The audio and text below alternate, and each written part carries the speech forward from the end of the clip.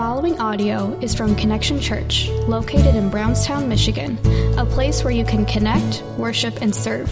For more information about Connection, go to cconline.church.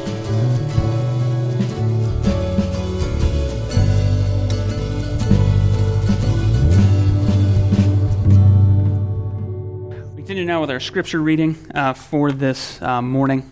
Our scripture reading comes from the Gospel of John, the 15th chapter. You can follow along. We're starting at verse 15 with the words on the screen, or if you have a Bible in front of you or a smartphone device, feel free to bring that out and follow along with us. John 15, starting in verse 15, says this: "No longer do I call you servants, for the servant does not know what his master is doing. But I have called you friends, for all that I have heard from my Father I have made known to you. You did not choose me, but I chose you, and appointed you that you should go and bear fruit, and that your fruit should abide, so that whatever you ask the Father in my name, he may give it to you. These things I command you, so that you will love one another. If the world hates you, know that it has hated me before it hated you. If you were of the world would love you as its own. But because you are not of the world, but I chose you out of the world, therefore the world hates you. Remember the word that I said to you, a servant is not greater than his master. If they persecuted me, they will also persecute you. If they kept my word, they will also keep yours. But all these things they will do to you on account of my name, because they did not know him who sent me." This is the word of the Lord. Thanks be to God. Amen. Well, again, welcome to all of you to Connection Church. Again, my name is Pastor Andy. So when you are starting something new, when you're maybe going on a new adventure, new journey, you're starting a new job, you're introducing someone new to your family, whatever the case may be, whenever you're doing something new, there's always expectations that come with it. You always have in the back of your mind expectations of what it's going to be like, of what you're going to have to do, of what's going to happen to you as you go through it. There's always expectations. You know, one of the things that I get to do as a pastor is I get to be a part of people when they get married, and I get to officiate that, and I get to sit down with the wedding couple beforehand and do some pre-marriage counseling and get to talk to them through what they're expecting about their marriage. And sometimes you hear people, and before they get married, they kind of think it's going to be like Jerry Maguire. Anybody see that movie, Jerry Maguire? Yeah, the "You complete me." You know, they're like, listen, we're going to get married, and this person's going to complete me. They're going to fulfill all of my deepest wants and needs. They're going to make me happy all of the time. You know, we're not going to ever really fight, maybe only over the small things, but never really like big fights. No, we're way beyond that. We're such a good couple. Now, I say all that, and I can see some people kind of nodding along like, okay, yeah, what's going on? So that's kind of that expectation that they're setting for the marriage is probably little rose-colored glasses, not quite what the reality is going to be. As beautiful as marriage can be, that's a pretty high bar that's probably not going to reach. And it's not just marriages, but also having expectations when you're going off to college, when you're starting a new job. All of these things you have expectations for, and a key part of expectations is making sure that you set them at the right level. You set them accordingly so that you know what you're getting into. You know what is going to happen to you when you step into that new venture. Now, I bring this up because this is very applicable to where we are in our message series. We're in a message series called The Journey Ahead. And the big idea of this message series is that all of us, no matter who you are, even if you don't know anything about Jesus, the reality is that he has us all on a journey. He has a next step for each and every single one of us that he's calling us to take. Maybe it's just simply coming to church, and that's like a huge step that God has asked us to take. But maybe it's something else for you. And so God has us all on a journey of following after him. And the thing that we need to remember is that as we follow him, we need to know what to expect. We need to get our expectations into a good and healthy spot so we know what will happen to us. And Jesus is giving us on this journey some truths, some promises to carry on, to pack into our backpack, so to speak. And today, what we're going to talk about is this truth that Jesus gives us in this gospel lesson from John 15. And the truth that Jesus is giving to us to pack, to carry with us, to get our expectations right is this: don't be surprised by struggle.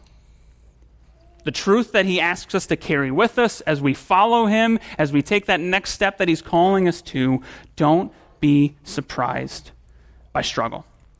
I'm going to turn to John 15 again. You can follow along. Again, if you have a Bible with you, if you have your phone, feel free to follow along with that. But that's where we'll be camping out.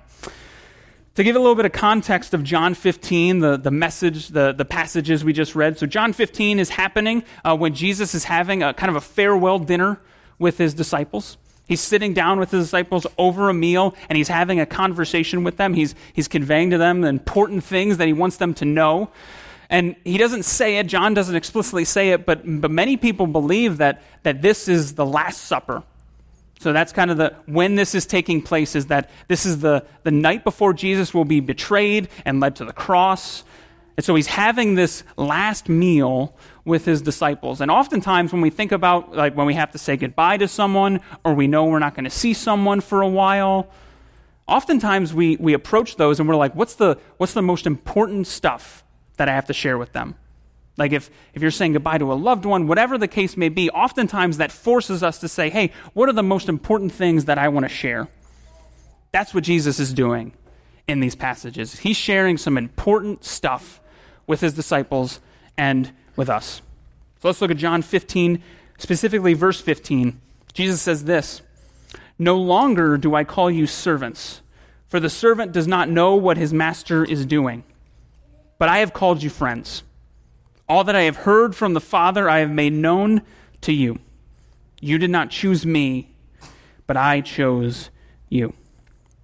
I want to pause here, and I want us to just sit and dwell and marinate in this reality for a moment.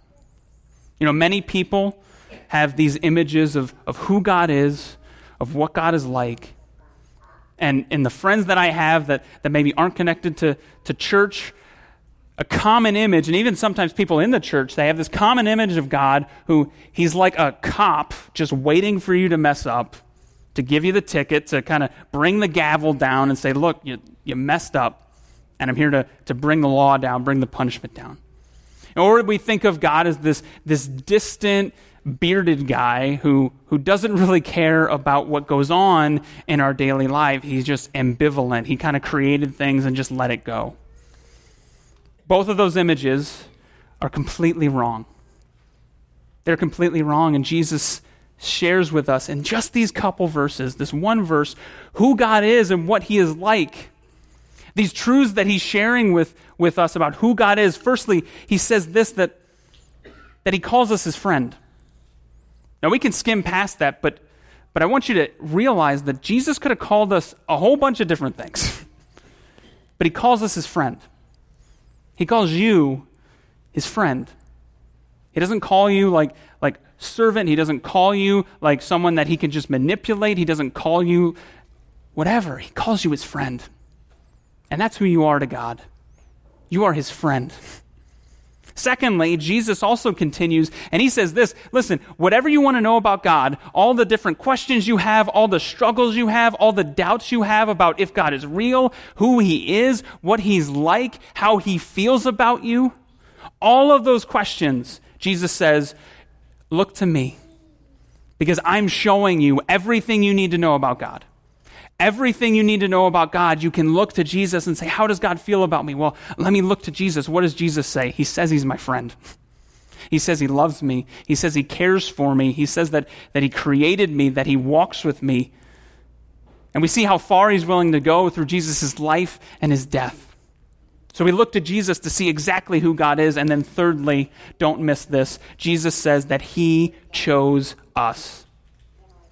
He chose you to be in his family. He chose you. We didn't earn it. We didn't deserve it. We didn't somehow figure out how to manipulate the system, how to do exactly the right things. No, Jesus chose you because he loves you. He picked you to be in his family. That is what he says. I don't know if you remember middle school gym class and like dodgeball stuff, like when you played team games. Like, wasn't that the worst? That was the worst. I don't know, maybe some of you had a great time and you're like the popular people, super athletic, and good for you, awesome. I was not that way. I was always like picked like last or like second to last. They're picking the teams and you just hear everybody's name. And you're just standing there, just waiting. Is anybody going to pick me? Maybe you felt like that not just in middle school. Maybe you feel like that even now. Like, does anybody want me? Jesus says this, that I want you. I chose you. Not because you're awesome, but because I love you. Not because of anything you did. I've earned it for you. That's what Jesus says. Some of us need to hear that today. Some of us just need to hear that truth and hang on to it and say, yes, that is what you have for me today, Jesus, is you chose me because you love me. But Jesus continues. Picking up in verse 18, he continues talking. He says this, if the world hates you, know that it hated me before it hated you. If you were of the world would love you as its own, but because you are not of the world, but I chose you out of the world, therefore the world hates you. Remember the word that I said to you, a servant is not greater than his master. If they persecuted me, they will also persecute you. So Jesus gives this amazing comfort, this amazing word of his love and his choosing of us. He gives us this incredible thing that we say, amen, and then all of a sudden he takes a turn and it gets like super depressing. Gets super serious, and Jesus like kind of sneaks up on us. He's like, oh, by the way. And what's Jesus doing here? Jesus is saying this. He's making sure that we know what the right expectation should be. In following him, don't be surprised by struggle. That's what he's saying. He wants to make sure that we're not ignorant, that we're not unaware of what may happen as we follow him. I mean, it makes sense, though, because if you think about Jesus, what happened to him? He was crucified and left for dead. And if we're going to follow him, what makes us think that we're going to face anything different? You know, we as Americans, we're not going to face that. But rejection, but pushback, but some sort of uncomfortability, don't be surprised when that happens. That's what Jesus is telling us today. Now, I could end the sermon right here. I could send you on your way. Amen. Go home. Someone's like, okay, how was church today? What did you guys talk about? Well, pastor said that Jesus calls us to follow him, and life's going to be hard. It's going to sometimes be kind of sucky, but we got to get over it. We could end it there, and I could send it, but we're not going to. We're not going to end it there, because there is good news in all of this. There is good news. But I do want us to recognize that following Jesus is going to inherently involve struggle and pushback and uncomfortability. It comes with the territory. It invites it from the world around us that would not want to follow Jesus. So here's the question I do want us to focus on. Knowing that, taking the rose-colored glasses off, knowing that struggle will happen, here's the question. How will we respond to it? That's the question that we should look through. How will we respond to struggle, to pushback, to suffering, to pain? How will we respond to that as we follow Jesus on this journey? You know, I mentioned earlier about one of the great joys of pastoral ministry is walking with couples in pre-marriage and marrying them. And you think about married couples specifically, there's oftentimes two different types of couples when hard times hit, when hard circumstances hit them. There's really two types of couples. One, the first couple, when hard times hit, when bad things happen, they rally together, they seem to wrap their arms around each other, and they pull closer together, and they say, listen, this is hard, this is painful, but I'm going to hold on to you, you're going to hold on to me, and on the other end of the struggle, on the other end of the hardship, they're stronger for it. They're stronger because they went through the struggle. And then there's another type of couple that struggle, that hardship can wedge itself in between them, can wedge itself in between them and begin to kind of push them apart from one another. Maybe not even because of anything one person does, but just they let it happen. And they begin to drift apart from one another. The same thing is true with us following Jesus. When struggle hits, when hard times hit us, when struggle is in front of us, we can either use it as an opportunity to get drawn closer to him, or we can allow it to enter in the middle of us and push us away from him. I invite you to see struggle in your life, to see the hardships that happen as opportunities to grow closer to him, to experience more of his grace and his love and his mercy in your life. The Apostle Paul in Philippians chapter 3, Paul was a pastor and a church planter. And one of the letters that he wrote to a church some thousands of years ago, he said this. He said, "I count everything as loss because of the surpassing worth of knowing Christ Jesus my Lord. For his sake, I have suffered the loss of all things and count them as rubbish, in order that I may gain Christ and be found in him, that I may know him and the power of his resurrection and may share his sufferings, becoming like him in his death, that by any means possible I may attain the resurrection from the dead." In other words, here's what Paul's saying. He's saying that the struggles that he faces, the hardships that he's going through, the pain that he is enduring, it's not a good thing. He's not saying hardships and suffering and pain is good, but what he is saying is that he can face it dead on. He can face it square on and see it as an opportunity to draw him closer to Jesus, to draw him closer and experience more of his love and grace in his life. That is what Paul is saying. And you may be hearing this and be like, that's all well and good, Andy, for Paul or for other people, but I just don't quite understand how struggle, how pain, how the suffering that we face as we follow Jesus can actually draw us closer to him. How in the world could that actually be?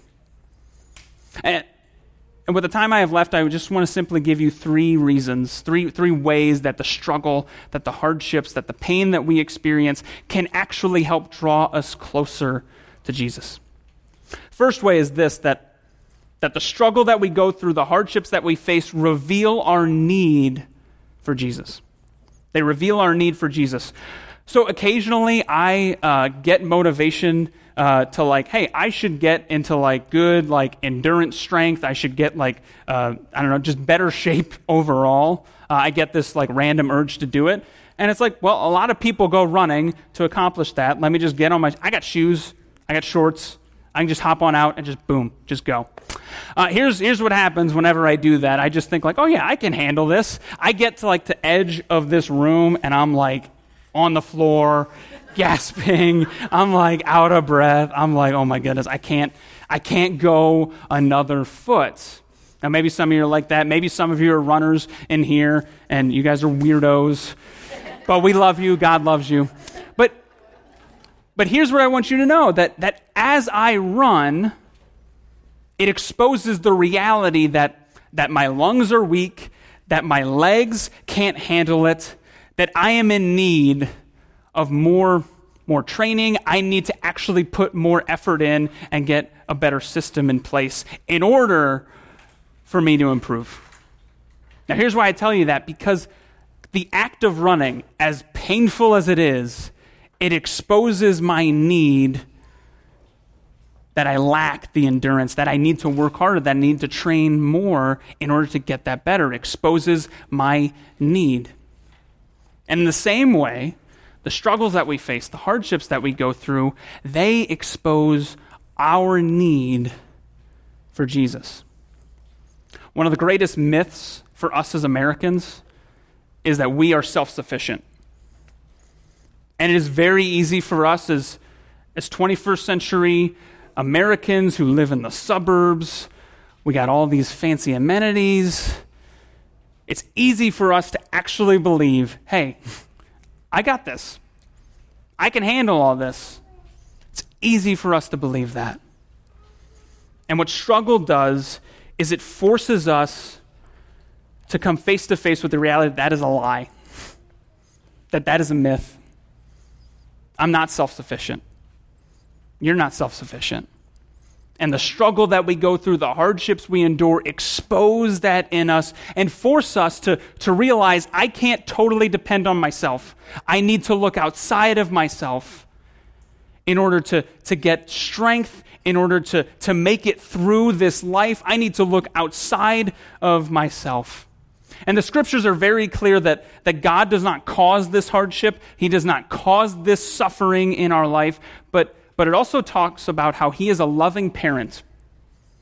He's a loving parent who loves us as his children so much that sometimes he will allow the suffering. He will allow the hardships to endure in order for us to put our dependency not on ourselves, but on him. To realize we are not self-sufficient. We need him, that we are utterly dependent on God, and that Jesus has met us in that need. That is spiritual maturity. Spiritual maturity is not you sinning less. It is not you showing people how pious and how awesome of a Christian you are. That isn't spiritual maturity. Spiritual maturity is you recognizing and me recognizing that deep down I am utterly dependent on Jesus. That is spiritual maturity. And so it invites, what struggle does is it reveals our need for Christ. And then secondly, struggle awakens our appreciation for Christ. So before, we have my wife Katie and I, we have a little 4-month-old daughter, Andre. You guys can go and see her after the service. She is super cute. So before we had Andre, we would talk about like what type of parents we would be, and we would look at like the example that our parents did for us, and sometimes we'd look at the examples of other parents, of other friends of ours who were parents, other family members, and we would say to ourselves, like every now and again, like, we're going to do things right. We're going to do it the right way. We're not going to make those mistakes that our parents made. We're going to figure it out. And Andre is going to be the best behaved child. She's going to be incredible. She's going to contribute to society because we're going to do everything right. Because, that's what we're going to do. Now, fast forward now, she's about 4 months old. Here's what I know. I knew nothing about parenting before I became a parent. Kids teach you that. And here's what it did. It forced me, going through the struggle. Now, Andre's a very good baby, but listen, she's still a 4-month-old. She's still a baby. And it awakened in me this appreciation for my parents that I never had before. You know what I mean? Like, parents, I think you can understand this. Like, I look back and I'm like, man, if I was like this when I was a kid, my parents are saints. See what that does? The struggle, the hardship, it awakens an appreciation for other people around us that we didn't have before. And that doesn't just have to be for parents. That's also for kids as you grow up and you kind of venture out of the nest. You go to college, you enter the workforce, you get your house for the first time, you start to get those adult bills, and all of a sudden you start realizing, like, oh my goodness, there's so much pressure and weight to do all these things that like normal functioning adults have to do, and my parents still had to put up with me on top of all of that. Man, I did not thank them enough. See what I mean? That struggle awakens the appreciation for others. And in the same way, the struggle that we go through, the hardships that we face, though they aren't good, they awaken our appreciation for Jesus when we realize what he went through for us. Jesus, after he had that meal with his disciples, he went to the garden that was nearby. And he went and he prayed in that garden, and he was contemplating, he was envisioning the next step for him that was the cross, the physical torture that he was about to go through. He was contemplating that. And it says in the scriptures that when he was praying, that it was literally sweating drops of blood. The stress, the agony was so much for him. But it wasn't just the physical torment, the physical torture that he was going through, but he was also realizing the spiritual hardship that he was about to endure. Because he said to the Father, he says, Father, if it is your will, let this cup pass from me, but if it is your will be done. And he uses this image of the cup. And what's he talking about? In the Old Testament, it was often called the cup of wrath.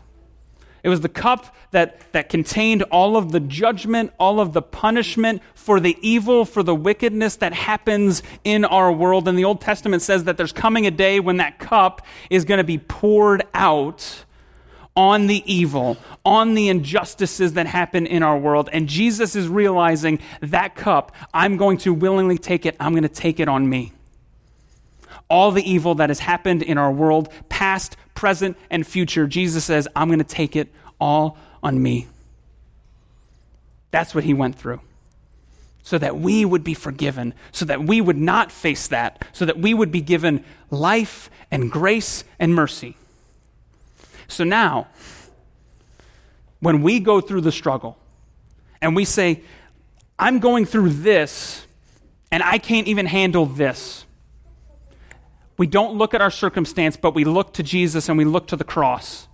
And we realize, man, I can't even handle this, but you went through all of that for me. And when you do that, it awakens the appreciation that you have. Because I can't even handle this, and yet you handled all of that because you love me. And it awakens the appreciation. It draws out the affection that we have for all that Jesus did. And in the midst of the struggle, in the midst of the hardship, we can say, God, you are still good. And we can give him glory even when we're suffering. And when we do that, it brings him great glory. And that's the third thing that the struggle does. It shows our need for Jesus. It awakens our affection, our appreciation for Jesus, but it also gives us an opportunity to give Jesus glory and honor. That is what it does. Jesus in John 17, he's giving what's called the high priestly prayer, is what it's called in John chapter 17. He's praying to the Father, and we actually have it written down. It's a lengthy prayer, but I just want to read an excerpt from it. And he's actually praying for us. Like in that prayer, he is praying for you, literally you. He's praying for all future believers. And so hear what he has to say. I am praying for them. I am not praying for the world, but for those whom you have given me, for they are yours. All mine are yours, and yours are mine, and I am glorified in them. That's what Jesus is saying and what he's praying. And just before this, Jesus said that he was about to glorify the Father. And how was he going to glorify the Father? By going to the cross. And he says that in his suffering, in his pain, he was going to spread the love, the grace of God through that, and that in that suffering of the cross, that God would be glorified. And then he looks to you and to me, and he says, we will glorify him. How? By picking up our own little crosses and giving him the glory, the praise, even when we're overwhelmed. And that brings him glory. It's easy to give God glory when we're #blessed. Easy to do that. The hard part is when we're in the struggle, when we're in the hardships, to say to ourselves and to say to the world around us, God, you are still good. God, you are still good. And when we do that, it brings him incredible glory. And that is a powerful witness that we get to give to the world around us. So usually what they teach us at seminary for us future pastors, what they teach us is that when you conclude the message, when you wrap it all up, you got to kind of tie a bow around it. You got to kind of summarize all the main points so people can take it and kind of walk out the door with it and they remember it. Rather than me coming up with something like super witty and like super amazing, here's what I'm going to do. I'm just going to read to you what Jesus says. I'm going to give you Jesus' words as his summary of that dinner that he had with his disciples. Jesus said these words. He said it to his disciples, but he also says it to us today. Hear this. I have said these things to you, that in me you may have peace. In the world you will have troubles, but take heart. I have overcome the world. Dear friends, don't be surprised when struggle hits us as we follow Jesus on this journey. But take heart. Jesus has overcome the world. He has lived for you, he has died for you, and he has risen from the dead for you, and he gives you his peace. Amen. Thank you for listening to this message from Connection Church. We pray it was a blessing to you, and we hope to see you soon. For worship times and more information about Connection, go to cconline.church.